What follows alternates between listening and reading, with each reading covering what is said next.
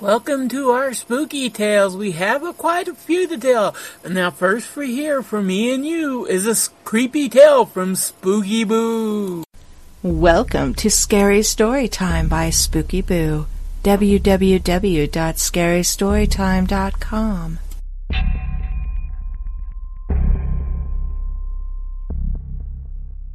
Clowns. I'm afraid of the word. I never want to hear the word again. On Halloween, I don't even come out of the house in fear of seeing him, the clown, or any clown for that matter. I will start by telling you that I used to love the circus growing up. I went to every circus and parade when I was a kid. You could always find me celebrating and laughing with my friends. We couldn't help but notice there was one clown who would always be at every parade. He would do tricks like walking on stilts or juggling. We knew it was always the same clown because he had these evil, deep blood-red eyes and weird teeth. He wasn't like the others. They were goofy and old and fun. He was always young, maybe in his 20s, I don't know. He could do anything and do it better than all of the rest. And he always smiled at us, picking us out in the crowd, winking at my friends and I. As I grew older, I stopped going to the circus because I started to love football and other sports. Then I went into college, got a job, you know the rest. I just grew out of it. Then one day my company took us all to the circus for a company team building event. I hadn't been to the circus in ages and had forgotten all about that evil clown. He was the last thing on my mind when I walked into the big tent. But there he was. The clown show was first. All of the clowns doing their silly acts for the patrons. While they ignored him. They always ignored him. He was juggling knives of all things, big machetes. As one clown walked by him, one of the machetes came down on the other clown's arm and sliced it off. The clown screamed as it dropped to the ground, and he grabbed the shoulder socket from where it was torn. Blood spewed between his fingertips. The hurt clown ran, screaming for the tent, as his arm twitched on the ground. No one else flinched. No one noticed. Was it an illusion? As I stood and stared, the evil clown looked up in my direction and then winked at me. He read my screaming mind. It was impossible. His smile turned into a razor-sharp grin with teeth as jagged as hunting knives, just like when I was young. No one else noticed. They all laughed at the clowns and how they tripped and entertained. No one saw the evil one staring at me. A bit queasy, I sat down and pondered on this thought. How? How in the hell was this guy still young? He was already 20 years my senior when I was 10. It had to be the makeup. But there he was, doing the same flips and jumps that he did years ago, still picking me out in the crowd with those evil eyes. My stomach churned like I was going to hurl. On weak legs, I stood and made my way through the laughing crowd, hoping to make it to the exit before I passed out. As the fresh air filled my lungs when I exited, I felt a little better, at least enough to get curious. I looked around and saw him, only him, making his way to a smaller tent. Sadly, curiosity got the best of me, and I followed. When he reached his tent, he opened the flap and turned to look at me. With one hand, he motioned for me to come inside. I could have said anything but yes, but I didn't. My mind raced with fear and anticipation as I stepped into the tent. It looked way bigger inside than it did outside. There were rooms and strange moaning noises coming from the rooms. It had to be an illusion of some sort. "Come, sit. Would you like some tea?" He pulled out a chair from the table. Reluctantly, I nodded. I assumed the caffeine would clear my head a little, so I didn't say no. He came back a few minutes later with some mint-flavored tea and told his story. "I am old, older than you know. Everything here is an illusion, and no one but you and your friends can see me. You created me out of your feeble little mind. How can I still be sitting here and drinking this tea if I created you? Only you can answer that, he laughed. Then where am I right now? I started to grow really tired and my eyelids began to shut. You're right here with me, he smirked and continued. No one can see you. You're like a figment of their imagination right now. I felt my chin drop to my chest, and then as I came to, everything was bigger. The smell of mint tea flooded my senses as I realized I was in the teacup I was drinking before. Heavy footsteps plodded the ground around me, and the chair I was in squeaked beside me. That hideous razor-sharp grin now blocked my view of the tapered tent's top. I think I screamed, I'm not sure.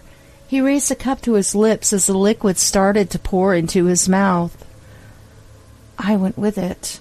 My fingers slipped as I tried to grab onto the side of the cup. My ass hit his pursed lips, and I tried to grab those too, but they were too supple and soft. I grabbed at his teeth, but only screamed as one of my fingers bounced across my view and his jagged tooth cut it and sliced it off. I wrapped my arms around the tip of his tongue, watching the liquid fall down the dark tube of death as he swallowed the tea. The sound of his voice was loud inside his mouth. He shook his tongue back and forth until I lost my grasp on the slimy muscle and fell onto the soft pads of his saliva glands. There was so much spit in his mouth, and even more as my limbs flailed and activated the glands. The tip of his tongue pushed underneath me and prodded me to the top of his thick muscle. The bastard was toying with me, pushing me up against the roof of his mouth and making me bounce up and down on his tongue like a trampoline. "Please let me go," I screamed. "I'll do anything, anything. What do you want?" His laugh echoed in my ears as he began to tilt his head backward and swallow. I made one last attempt to grab at his disgusting uvula and wrapped my body around it. He didn't gag or choke like I expected. He just shook his head violently until I slid down the slippery thing and into his throat. I could feel the muscles of his esophagus working around me, pushing me down into the pit of hell, where I knew I would be mashed up by stomach muscles while being eaten away by stomach acid. I cried as my body bounced into the humid, smelly pit of his gut. It was dark and hot. I stood, and a little bit of the tea he swallowed swarmed around my ankles. I pounded on his stomach wall, screaming to let me out as a large, smelly gas bubble swept by me and exited through the top. I heard him burp, and then felt warmth squirting out at my clothes as they seemed to melt off of my body. Then it stopped. It was silent. My skin was burned with the stomach acid where the clothes didn't protect me. The heat of the pit made me sleepy despite the pain in my skin. I sunk down in defeat into the hot tea and acid mix, feeling my skin begin to burn and drift away. I suddenly awoke in my bed, sweating and screaming with my cell phone blaring in my ear. My maniacal laugh was probably heard throughout the apartment building. It was all a dream. I grabbed the phone and stared at the unknown number. Before answering, I looked down at my legs. They were red, burn marks in my skin on my ankles, and I was wearing pajamas I didn't even recognize. To my horror, my index finger was cut up and wrapped in bandages. I slowly pressed the button to answer the call. Hello? "Hello, Stephen." The clown's cheery voice danced into my head. "Let's do it again sometime."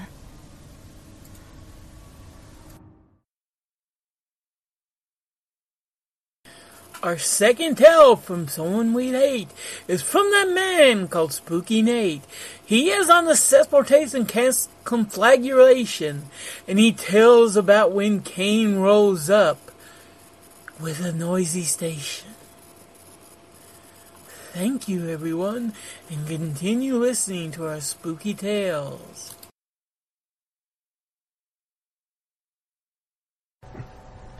Good evening.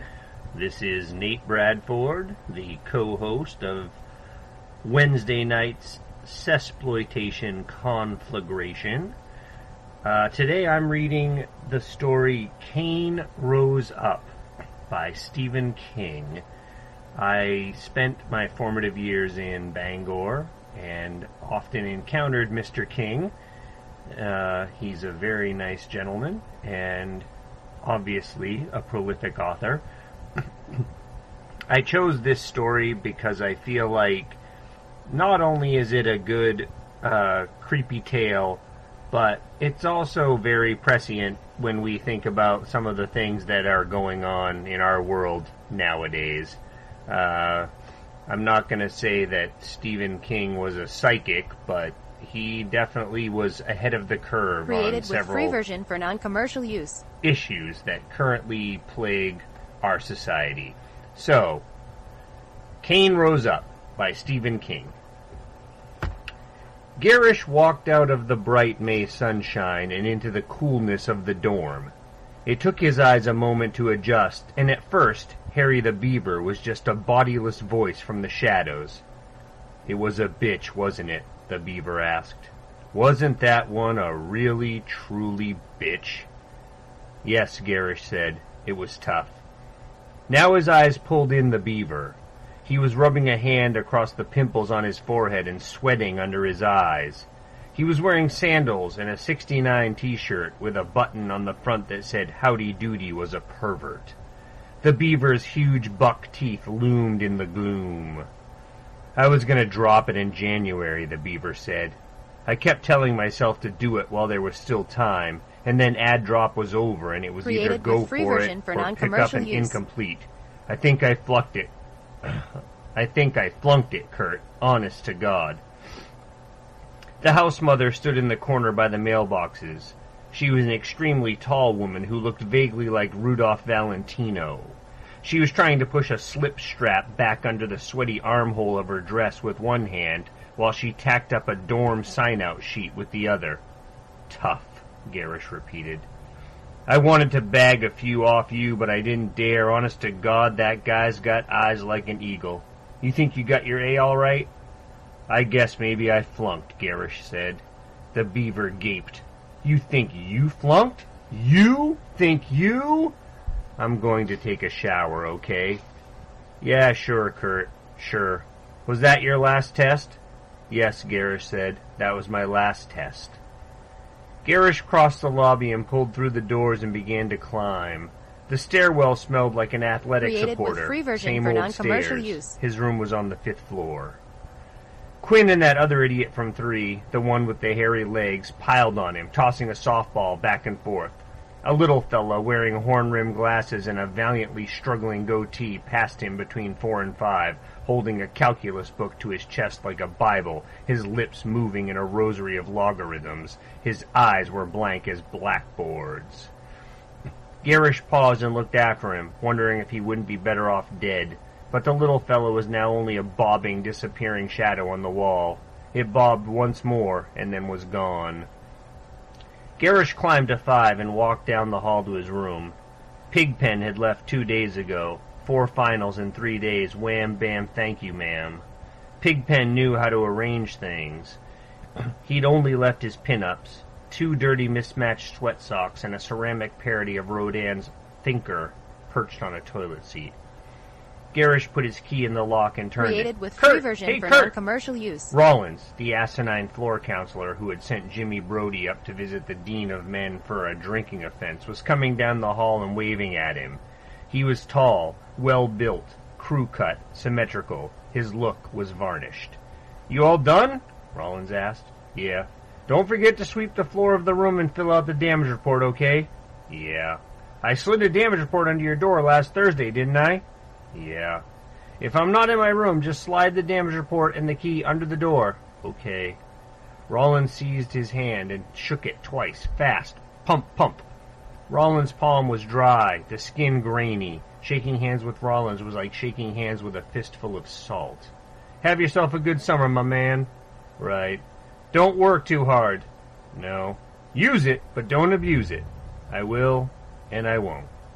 Rollins looked momentarily puzzled, and then he laughed. Take care now. He slapped Garish's shoulder, and then walked down the hall, pausing once to tell Ron Crane to turn down his stereo. Garish could see Rollins lying dead in a ditch with maggots in his eyes. Rollins wouldn't care, neither would the maggots. You either ate the world, or the world ate you, and it was okay either way. Garish stood thoughtfully, watching until Rollins was out of sight, and let himself into his room. With Pigpen's cyclonic clutter gone, it looked barren and sterile. The swirled, heaped, drifted pile that had been Pigpen's bed was stripped down to bare, if slightly cum-stained, mattress pad. 2 Playboy gatefolds looked at him with frozen two-dimensional come-ons. Not much change in Garish's half of the room, which had always been barracks neat. You could drop a quarter on the top blanket of Garish's bed and it would bounce. All that neat had gotten on Piggy's nerves. He was an English major with a fine turn of phrase. He called Garish a pigeon holder. The only thing in the wall above Garish's bed was a huge blow-up of Humphrey Bogart that he had gotten in the college bookstore. Bogey had an automatic pistol in each hand and was wearing suspenders. Pigpen said pistols and braces were impotency symbols. Garish doubted if Bogey had been impotent, although he had never read anything about him. He went to the closet door, unlocked it, and brought out the big walnut-stocked .357 Magnum that his father, a Miss... All right, let's try that one again. A .352 Magnum that his father, a Methodist minister, had bought for him for Christmas. He had bought the telescopic sight himself last March. You weren't supposed to have guns in your room, not even hunting rifles, but it hadn't been hard. He had signed it out of the university gun storage room the day before with a forged withdrawal slip. He put it in a waterproof leather scabbard and left it in the woods behind the football field. Then, this morning, around 3 a.m., he just went out, got it, and brought it upstairs through the sleeping corridors.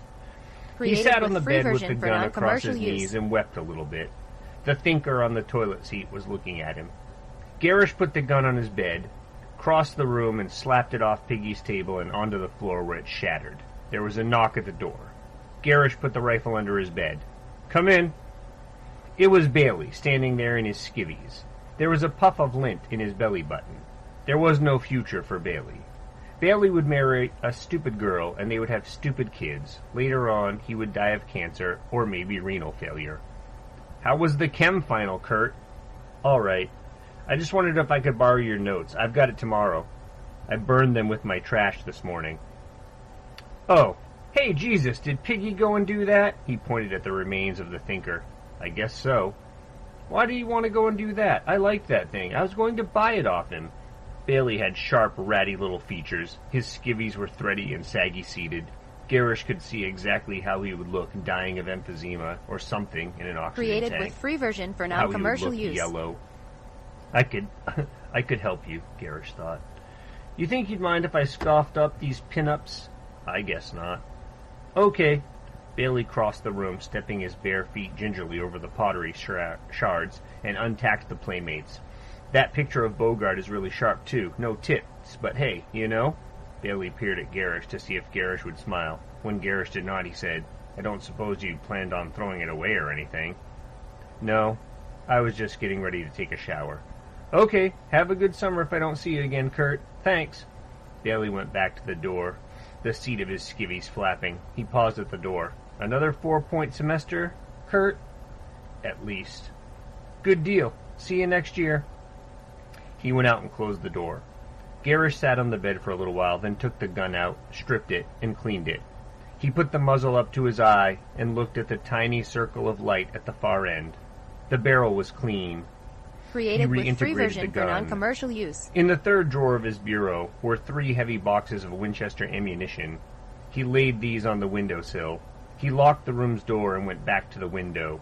He pulled the blinds up. The mall was bright and green, peppered with strolling students. Quinn and his idiot friend had gotten up a ragtag softball game. They scurried back and forth like crippled ants escaping a broken burrow. "Let me tell you something," Garish told Bogey. God got mad at Cain because Cain had an idea that God was a vegetarian. His brother knew better. God made the world in his image, and if you don't eat the world eats you. So Cain says to his brother, "Why didn't you tell me?" And his brother says, "Why didn't you listen?" And Cain says, "Okay, I'm listening now."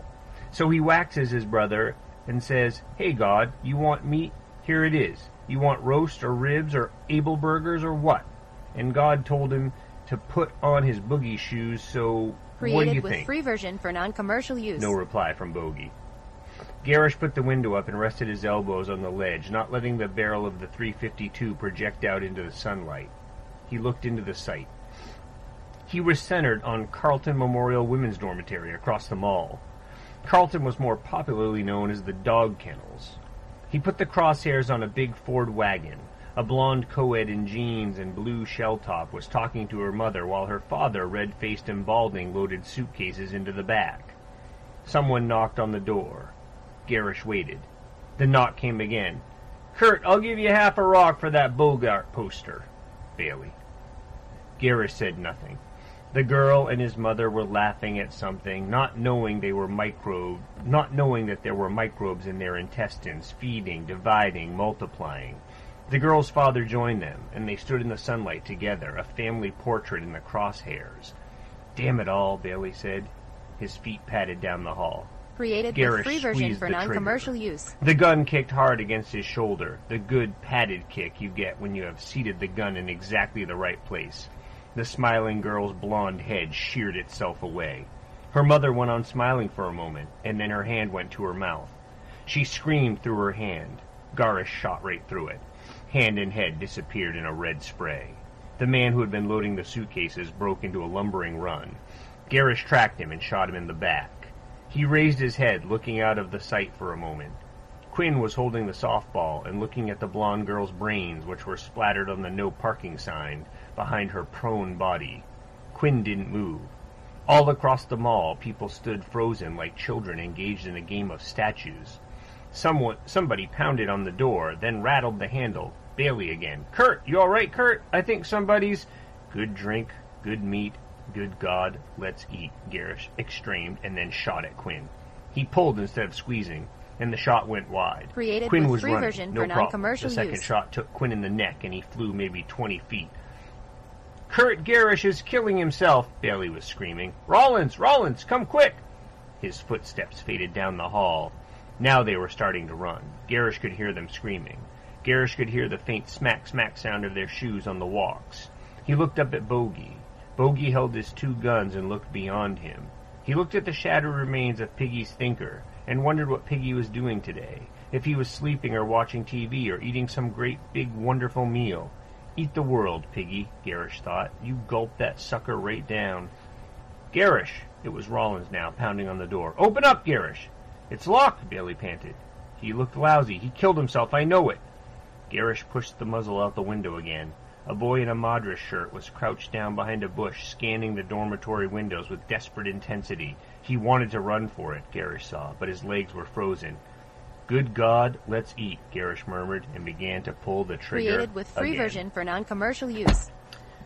So, there you go. That's Cain Rose Up by Stephen King. I flubbed it up a few times there, but I hope you still enjoy my recording, and I'll see you next week on the Sesploitation Conflagration on our Blog Talk Radio website, Wednesday nights. What he didn't finish, but he meant to say, is Wednesday nights on KSDAD Radio, the conflagration and conflagration. But now the wind grows cold and the chill draws near. What in the world could be here? Oh, do not fear and do not flack, 'cause here he is, the one we love, called Drac. And he's here for us to tell us a tale. And it's a good one for you and me. 'Cause listen here as Drac tells us about the cremation of Sam McGee. The Cremation of Sam McGee by Robert W. Service. There are strange things done in the midnight sun by the men who moil for gold. The Arctic trails have their secret tales that would make your blood run cold. The northern lights have seen queer sights, but the queerest they ever did see was that night on the marge of Lake Labarge I cremated Sam McGee. Now, Sam McGee was from Tennessee, where the cotton blooms and blows. Why he left his home in the South to roam round the pole, God only knows. He was always cold, but the land of gold seemed to hold him like a spell, though he'd often say in his homely way, he'd sooner live in hell. On a Christmas day, we were mushing our way over the Dawson Trail. Talk of your cold through the parka's fold, it stabbed like a driven nail. If our eyes we'd close, then the lashes froze till sometimes we couldn't see. It wasn't much fun, but the only one to whimper was Sam McGee. And that very night, as we laid packed tight in our robes beneath the snow, and the dogs were fed and the stars o'erhead were dancing heel and toe, he turned to me, and, "Cap," says he, "I'll cash in this trip, I guess. And if I do, I'm asking that you won't refuse my last request." Well, he seemed so low that I couldn't say no. Then he says with a sort of a moan, "It's the cursed cold, and it's got right hold till I'm chilled clean through to the bone. It ain't being dead, it's my awful dread of the icy grave that pains. So I want you to swear that foul or fair, you'll cremate my last remains." Created with free version for non-commercial use. A pal's last need is a thing to heed, so I swore I would not fail. And we started on with the streak of dawn, but God, he looked ghastly pale. He crouched on the sleigh and he raved all day of his home in Tennessee, and before nightfall, a corpse was all that was left of Sam McGee. There wasn't a breath in that land of death, and I hurried, horror-driven, with a corpse half hid that I couldn't get rid because of a promise given. It was lashed to the sleigh, and it seemed to say, "You may tax your brawn and brains, but you promise true, and it's up to you to cremate those last remains." Now a promise made is a debt unpaid, and the trail has its own stern code. In the days to come, though my lips were dumb in my heart, Created how I with free cursed that version for load. non-commercial use. In the long, long night by the lone firelight, while the huskies, round in a ring, howled out their woes to the homeless snows. Oh, God, how I loathed the thing! And every day that quiet clay seemed to heavy and heavier grow. And on I went, though the dogs were spent and the grub was running low. The trail was bad, and I felt half mad, but I swore I would not give in. And I'd often sing to the hateful thing, and it hearkened with a grin. Till I came to the marge of Lake Labarge, and a derelict there lay. It was jammed in the ice, but I saw in a trice it was called the Alice May. And I looked at it, and I thought a bit, and I looked at my frozen Created chum. with free version for non-commercial use. Then, "Here," said I with a sudden cry, "is my crematorium." Some planks I tore from the cabin floor, and I lit the boiler fire. Some coal I found that was lying around, and I heaped the fuel higher. The flames just soared, and the furnace roared, such a blaze you seldom see. And I burrowed a hole in the glowing coal, and I stuffed in Sam McGee.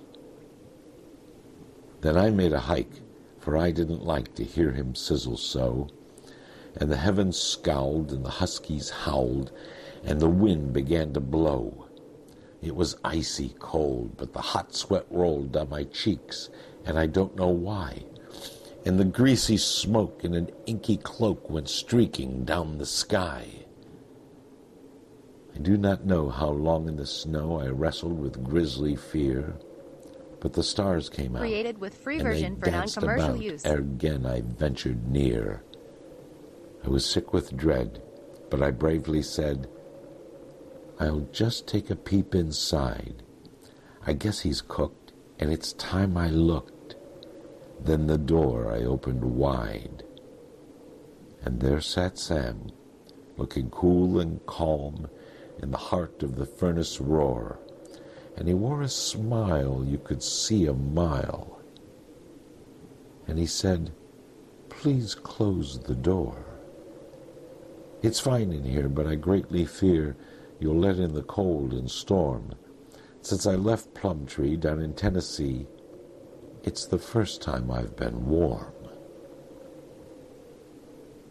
There are strange things done in the midnight sun by the men who moil for gold. The Arctic trails have their secret tales that would make your blood Created run with free cold. version for non-commercial use. The northern lights have seen queer sights, but the queerest they ever did see was that night on the marge of Lake LaBarge. I cremated Sam McGee. The last story tonight, and our last tale to tell, comes from yours truly, and I hope you think it's swell. Let's go to the Arctic, and then we'll retrace the last steps of a man called Lost Face. Lost Face by Jack London. Enjoy the last tale. We'll be back afterward for one final scream.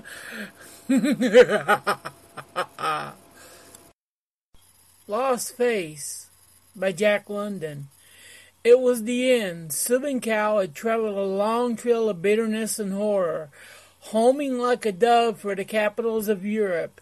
And here, farther away than ever, in Russian America, the trail ceased. He sat in the snow, arms tied behind him, waiting to torture. He stared curiously before him at a huge Cossack, prone in the snow, moaning in pain. The men had finished handling the giant and turned him over to the women. That they exceeded the fiendishness of the men, the man's cries attested. Southern Cal looked on and shuddered.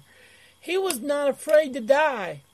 He carried his life too long in his hands on that weary trail from Warsaw to Nulato, to shudder at the mere dying. But he objected to the torture. It offended his soul. And this offense, in turn, was not due to the mere pain he must endure, but to the sorry spectacle the pain would make of him. He knew that he would pray and beg and entreat, even as Big Ivan and the others that had gone before. This would not be nice. To pass out bravely and cleanly with a smile and a jest. That would have been the way. But to lose control, have his soul upset, by the pangs of the flesh, to screech and gibber like an ape, to become the veriest beast. That is what was so terrible. There had been no chance to escape. From the beginning, where he dreamed the fiery dream of Poland's independence, he had become a puppet in the hands of fate. From the beginning at Warsaw, at St. Petersburg, to the Siberian mines in Kamchatka, on the crazy boats of the fur thieves, fate had been driving him to this end.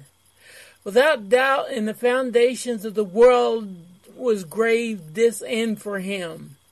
For him, who was so fine and sensitive, whose nerves scarcely sheltered under his skin, who was a dreamer and a poet and the artist.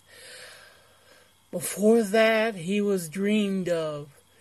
It had been determined that the quivering bundle of sensitiveness that constituted him should be doomed to die wry in howling savagery, and to die in this far land of night, in this dark place beyond the last boundaries of the world. He sighed. So that thing before him was Big Ivan, Big Ivan the giant, the man without nerves, the man of iron, the Cossack turned freebooter of the seas, who was phlegmatic as an ox and a nervous system so low that what was pain to an ordinary man was scarcely a tickle to him. Well, trustees mulatto Indians defined Big Ivan's nerves and traced them to the roots of his quivering soul. They were certainly doing it. It was inconceivable that a man could suffer so much and yet live. Big Ivan was paying for his low order of nerves. Already he had lasted twice as long as any of the others. Subinkow felt that he could not stand the Cossack suffering much longer. Why didn't Ivan die? He thought. He would go mad if the screaming did not cease. But when it ceased, his turn would come. And there was Yakaga waiting him too, grinning at him, even now in anticipation. Yakaga, whom only last week he had kicked out of the fort and upon whose face he had laid to lash the dog whip. Yakaga would attend to him. Doubtlessly, Yakaga was saving him for even more refined tortures, more exquisite and nerve-wracking. That must have been a good one from the way Ivan screamed. The squaws bending over him stepped back with laughter and the clapping of hands. Subinkow saw the monstrous thing that had been perpetrated and began to laugh hysterically. Look! The Indians looked at him in wonderment that he should laugh, but Subinkow could not stop. This would never do.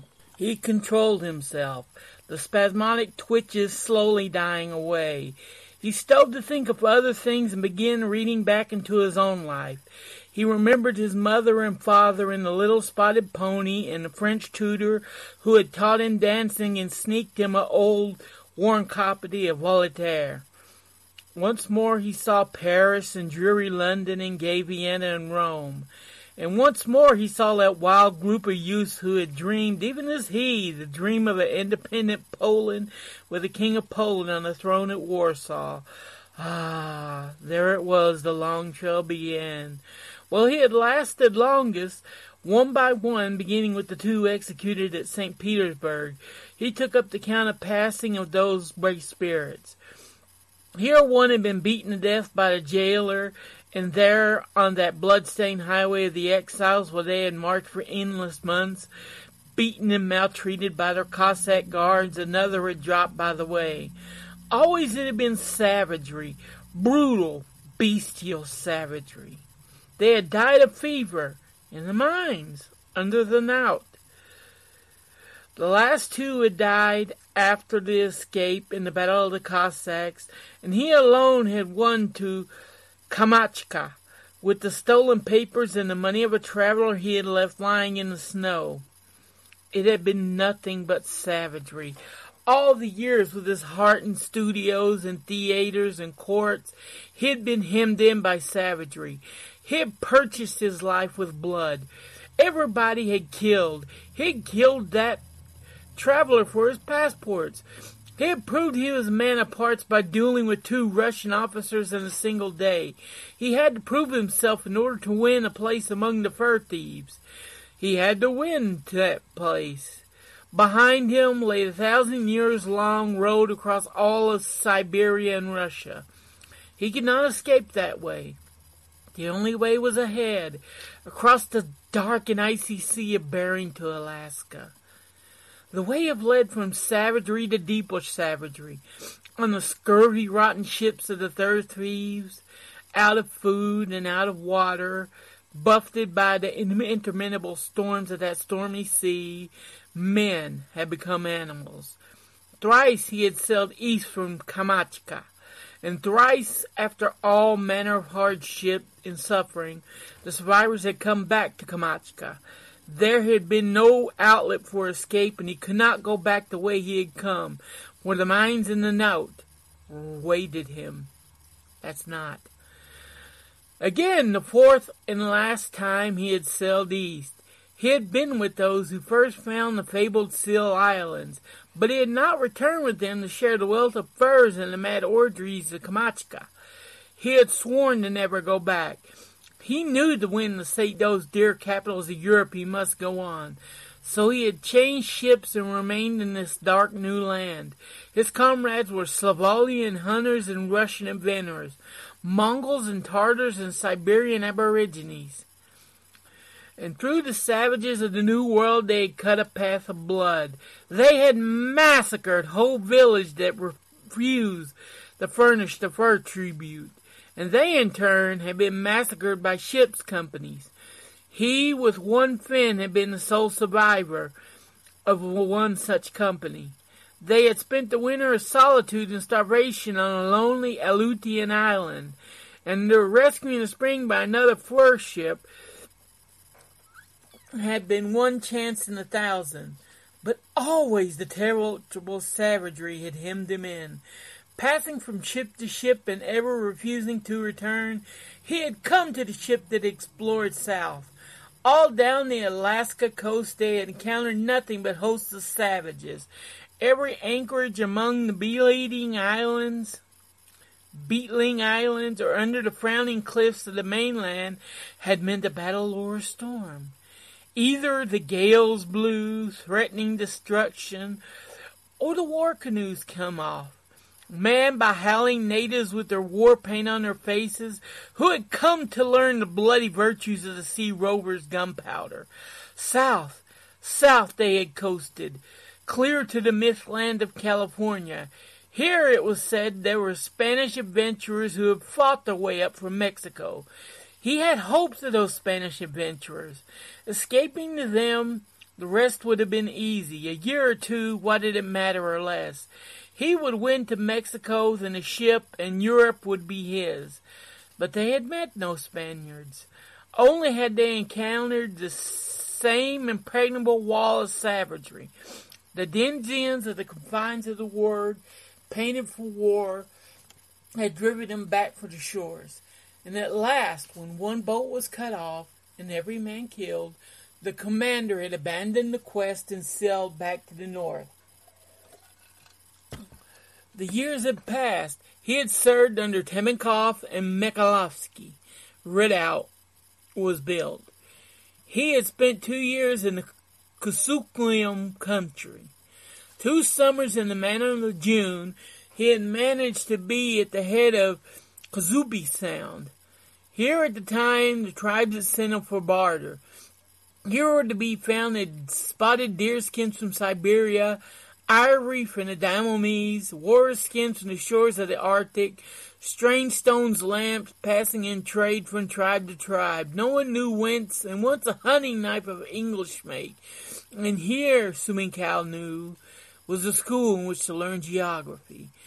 For he met Eskimos from Norton Island, from King Island and St. Lawrence Island, from Cape Prince of Wales to Point Barrow. Such places had other names, and their disturbances were measured in days. Distances were measured in days. Oh, stupid. It was a vast region these trading savages came from, and the vaster regions from which by repeated trade the stone lamps and their steel knife had come. Suminkow bullied and cajoled and bribed. Every far journeyer or strange tribeman was brought before him. Perils unaccountable and unthinkable were mentioned, as well as wild beasts, hostile tribes, impregnable forests, and mighty mountain ranges. But always from beyond came the rumor and tale of white-skinned men, blue of eye and fair of hair, who fought like devils and always sought for furs. They were to the east, far, far to the east. No one had seen them. It was the word that they had been passed along. It was a hard school. One could not learn geography very well through the medium of strange dialects, from dark minds that mingled fact and fable, and that measured distances by sleeps that varied according to the difficulty of the going. But at last came the whisper that gave Suminkow courage. In the east reigned a great river where these blue-eyed men, the river was called the Yukon, south of Mikhailovsky, Redoubt, emptied another great river which the Russians knew as the Kwikpak. The two rivers were as one, ran the whisper. Subenkow returned to Michalowski. For a year he urged an expedition up the Quickpack. Then aroused Malakov, the Russian half-breed, to lead the wildest, most ferocious of the hell's broth of Mongol adventurers who had crossed from Kamchatka. Subenkow was his lieutenant. They threaded the mazes of the great delta of the Quickpack, picked up the first low hills on the northern bank, and for 1,000 miles in skin canoes loaded to the gunwales with trade goods and ammunition, fought their way against the 5-knot current of a river that ran 2 to 10 miles wide in a channel many fathoms deep. Malakov decided to build a fort at Nalutau.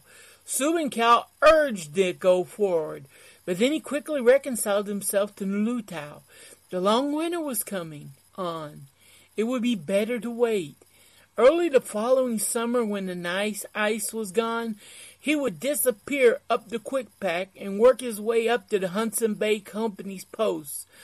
Malakov had never heard the whisper that the Quickpack was the Yukon, and Subenkow did not tell him. Came the building of the fort. It was in forced labor. The tired walls of logs rose to the sighs and the groans of the Nulato Indians. The lash was laid upon their backs, and it was the iron hand of the freebooters of the sea that laid the lash. There were Indians that ran away, and when they were caught and brought back and spread eagle before the fort, where they and their tribe learned the efficiency of the knout. 2 died under it. The others were injured for life, and the rest took the lesson to heart and ran away no more. The snow was flying ere the fort was finished, and then it was time for furs. A heavy tribute was laid upon the tribe. Blows and lashings continued, and that tribute should be paid. The women and children were held by hostages and treated with the barbarity that only the fur thieves knew. Well, it had been a sowing of blood, and now came the harvest. The fort was gone. In the light of its burning, half of the fur thieves had been cut down. The other half passed under the torture. Only Subenkow remained, or Subenkow and Big Ivan, if that whimpering, moaning thing in the snow can be called Big Ivan. Subenkow called Yakaja, grinning at him. There was no gainsaying Yakaja. The mark of the lash was still in his face. After all, Subenkow could not blame him. But he disliked the thought of what Yakaja would do to him. He thought of appealing to Makamuk, the head chief, but his judgment told him that such appeal was useless. Then he too thought of bursting his bonds and dying fighting. Such an end would be quick, but he could not break his bonds. Caribou thongs were stronger than he. Still devising, another thought came to him. He signed for Macomac, and that an interpreter who knew the coast dialect should be brought. "Oh, Macomac," he said, "I am not minded to dying. I am a great man, and it were foolishness for me to die. In truth, I shall not die. I am not like those of the carrion." He looked at the moaning thing that had once been Big Ivan and stirred it contemptuously with his toe. "I am too wise to die. Behold, I have a great medicine. I alone know of this medicine. Since I am not going to die, I shall exchange this medicine with you." "What is this medicine?" Macomac demanded. "It is a strange medicine." Subenkow debated with himself for a moment, as loath to part with the secret. "I will tell you. A little bit of this medicine, rubbed on the skin, makes the skin as hot as a rock, hard like iron, so no cutting weapon can cut it. The strongest blow of a cutting weapon is a vain thing against it. A bone knife becomes like a piece of mud, and it will turn the edge of the iron knives we have brought among you. What will you give me for the secret of this medicine?" "I will give you your life," Macomac made answer to the interpreter. Subenkow laughed scornfully. "And you shall be a slave in my house till you die." The Pole laughed more scornfully. Untie my hands and feet and let us talk. The chief made the sign, and when he was loosened, Subenkow rolled a cigarette and lighted it. This is foolish talk, said Macamuk. There is no such medicine. It cannot be. A cutting edge is stronger than any medicine. The chief was incredulous, and yet he wavered. He had seen too many deviltries of things that have worked. He could not wholly doubt. I will give you your life, but you shall not be a slave. More than that. Subenkow played his game coolly as he was bartering for a fox skin. It is a very great medicine.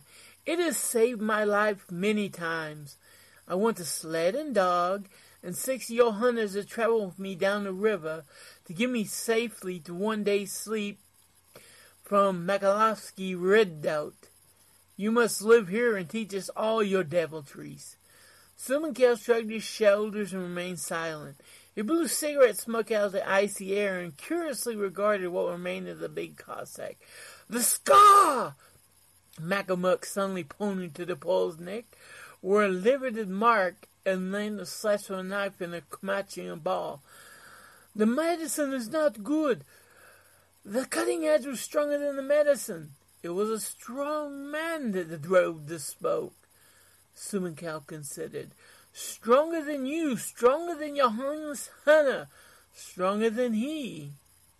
Again, with the toe of his moccasin, he touched the Cossack. A grisly spectacle, no longer conscience, let in whose dismembered body the plain black life clung and was loath to go. Also, the medicine was weak. For at that place there were no berries of a certain kind, which I see you have plenty in this country. The medicine here will be strong. I will let you go down river, said Macamuk, and the sled and the dogs and the 6 hunters to give you safety will be yours. You were slow, said the cool rejoinder. You have committed offense against my medicine that you did not at once accept my term. Behold, I now demand more. I want 100 beaver skin. I want 100 pounds of dried fish. Macamuk nodded, for fish were plentiful and cheap. I want 2 sleds, one for me and one for my furs and fish. And my rifle must be returned to me. If you do not like the price, in a little while the price will go. Yakagao will whisper to the chief. How will I know your medicine is true medicine? Macaguk asked.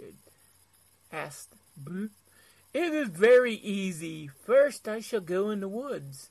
Again Yakaga whispered to Macamuk, who made a suspicious dissent. You can send 20 hunters with me. You see, I must get the berries and roots with which to make the medicine. And then when you have brought the 2 sleds and loaded on them the fish and the beaver skins and the rifle, and when you have told off the 6 hunters who will go with me, then when all is ready, I will rub the medicine on my neck and lay my neck there on that log. Then your strongest hunter can take the axe and strike 3 times on my neck. You yourself can strike the 3 times. Macamuk stood with gaping mouth, drinking in the latest and most wonderful magic of the fur thieves. But first, the Pole added hastily, between each blow I must put on fresh medicine. The axe is heavy and sharp, and I want no mistakes. All that you will ask shall be yours. Macamuk cried in rush of acceptance. Proceed to make your medicine. Subenkow concealed his elation. He was playing a desperate game, and there must be no slips. He spoke arrogantly. You have been too slow. My medicine is offended. To make the offense clean, you must give me your daughter. He pointed to the girl, an unwholesome creature with cast in one eye and a bristling wool tooth. Macamuk was angry, but the Pole remained imperturbable, rolling and lighting another cigarette. Make haste, he threatened. If you are not quick, I shall demand even more. In the silence that followed, the dreary Northland scene faded before him, and he saw once more his native land in France, And once more he glanced at the wolf-toothed girl. He remembered another girl, a singer and dancer, who he had come to know when he first as a youth he came to Paris. What do you want with the girl? To go down the river with me. Subinkal glanced over her critically. She will make a good life, and it's an honor worthy my medicine to be married to your blood. Again, he remembered the singer and dancer and hummed aloud the song she had taught him. He had lived the old life over, but in a detached and impersonal sort of way, looking at the memory pictures of his own life as they were pictures in the book of anybody's life. The chief's voice, abruptly breaking the silence, startled him. It shall be done. The girl shall go down the river with you.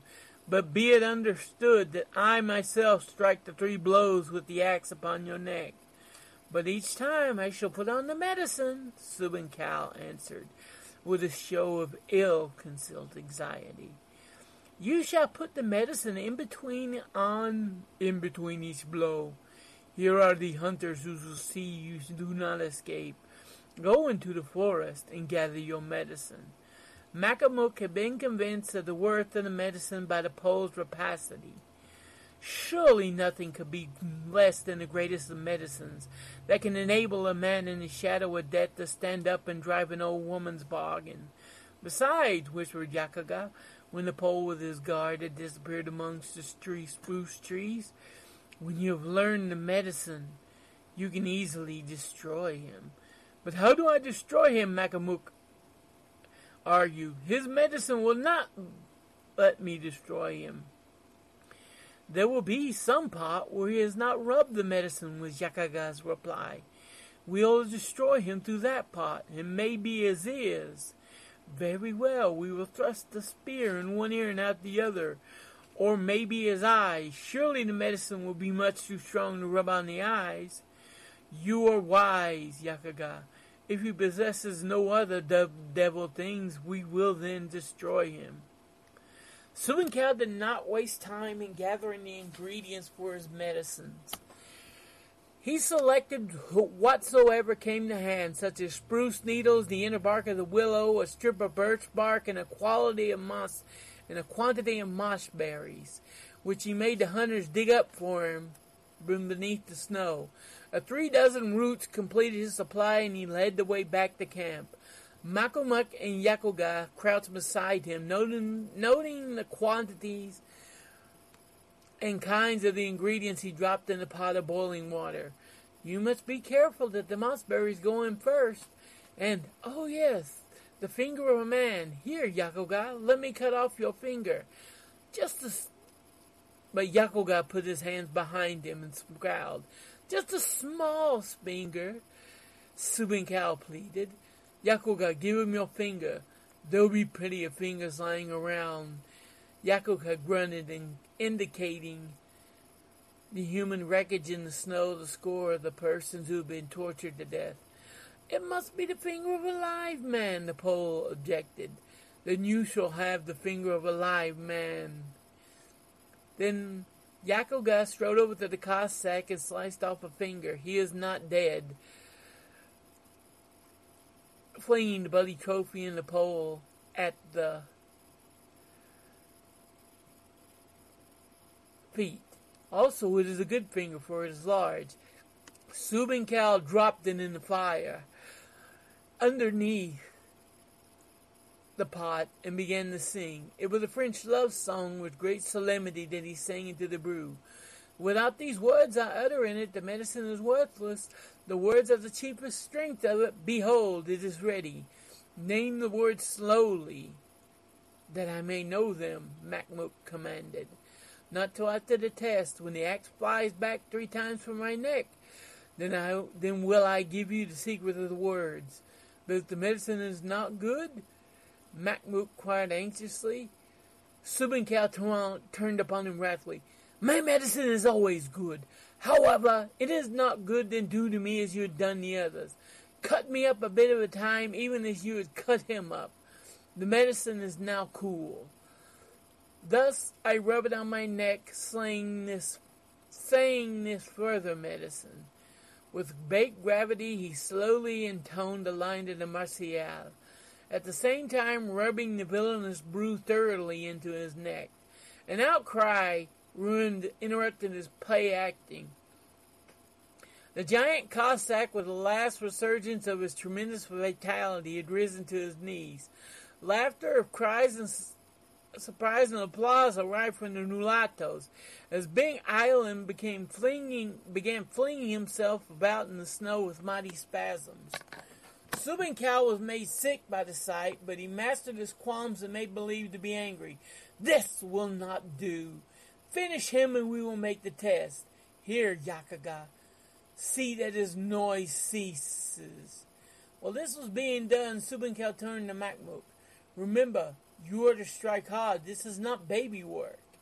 Here, take the axe and strike the log so I can see that you strike like a man." Makmuk obeyed, striking twice precisely with vigor, cutting out a large chip.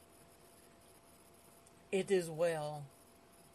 Subin Cow looked about him at the circle of savage faces that somehow seems to symbolize the wall of savagery that had hemmed him about ever since the Tsar's police had first arrested him in Warsaw.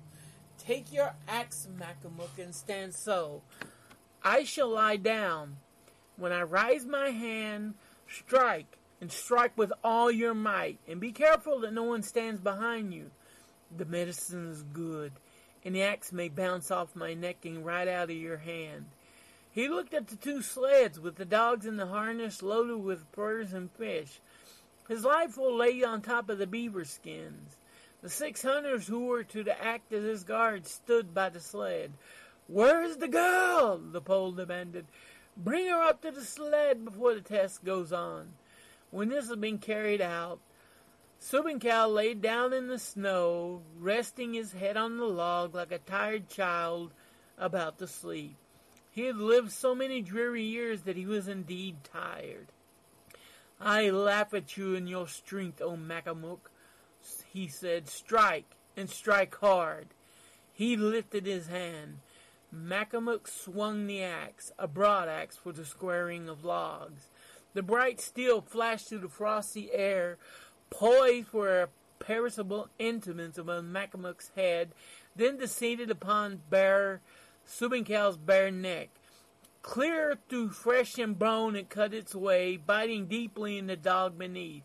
The amazed savages saw the head bounce a yard away from the blood-spouting trunk. There was a great bewilderment and silence. When it slowly dawned in their minds, there were no medicine. The fur thief had outwitted them.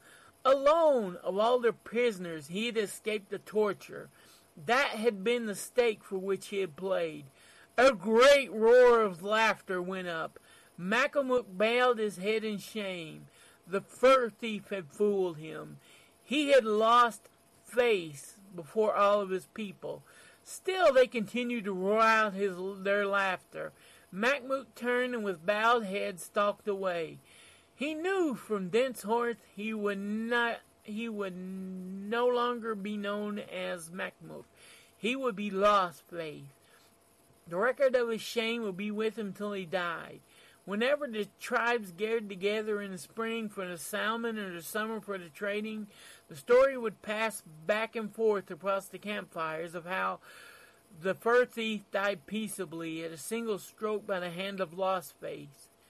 Who was Lost Face, he would hear in anticipation. Some insolent young buck demanded. Oh, Lost Face would be the answer. He was who once was Makmuk in the days before he cut off the fur thief's head. Lost Face by Jack London. And with this, our night has come to a close. Thank you for listening to the stories. And no, the ritual is not over yet. There is something else that is after this. So here we are, and enjoy. And happy Halloween, everybody. Tales have all been told, and as we pass until days of old. Thank you once again, my friend, for listening to our tales. Until next All Hallows Eve, when the tales will be told again, Thank you all. We love you all. Our fiends and nearly dead friends. So let us go upon this road until the big night, 'cause this is not the finale. There's one more thing to go tonight. Next up, after this, is the Halloween special of them all. Me and Tony Strauss are watching Santa Sangre. Enjoy it, one and all. Good night, and a very scary Halloween to you.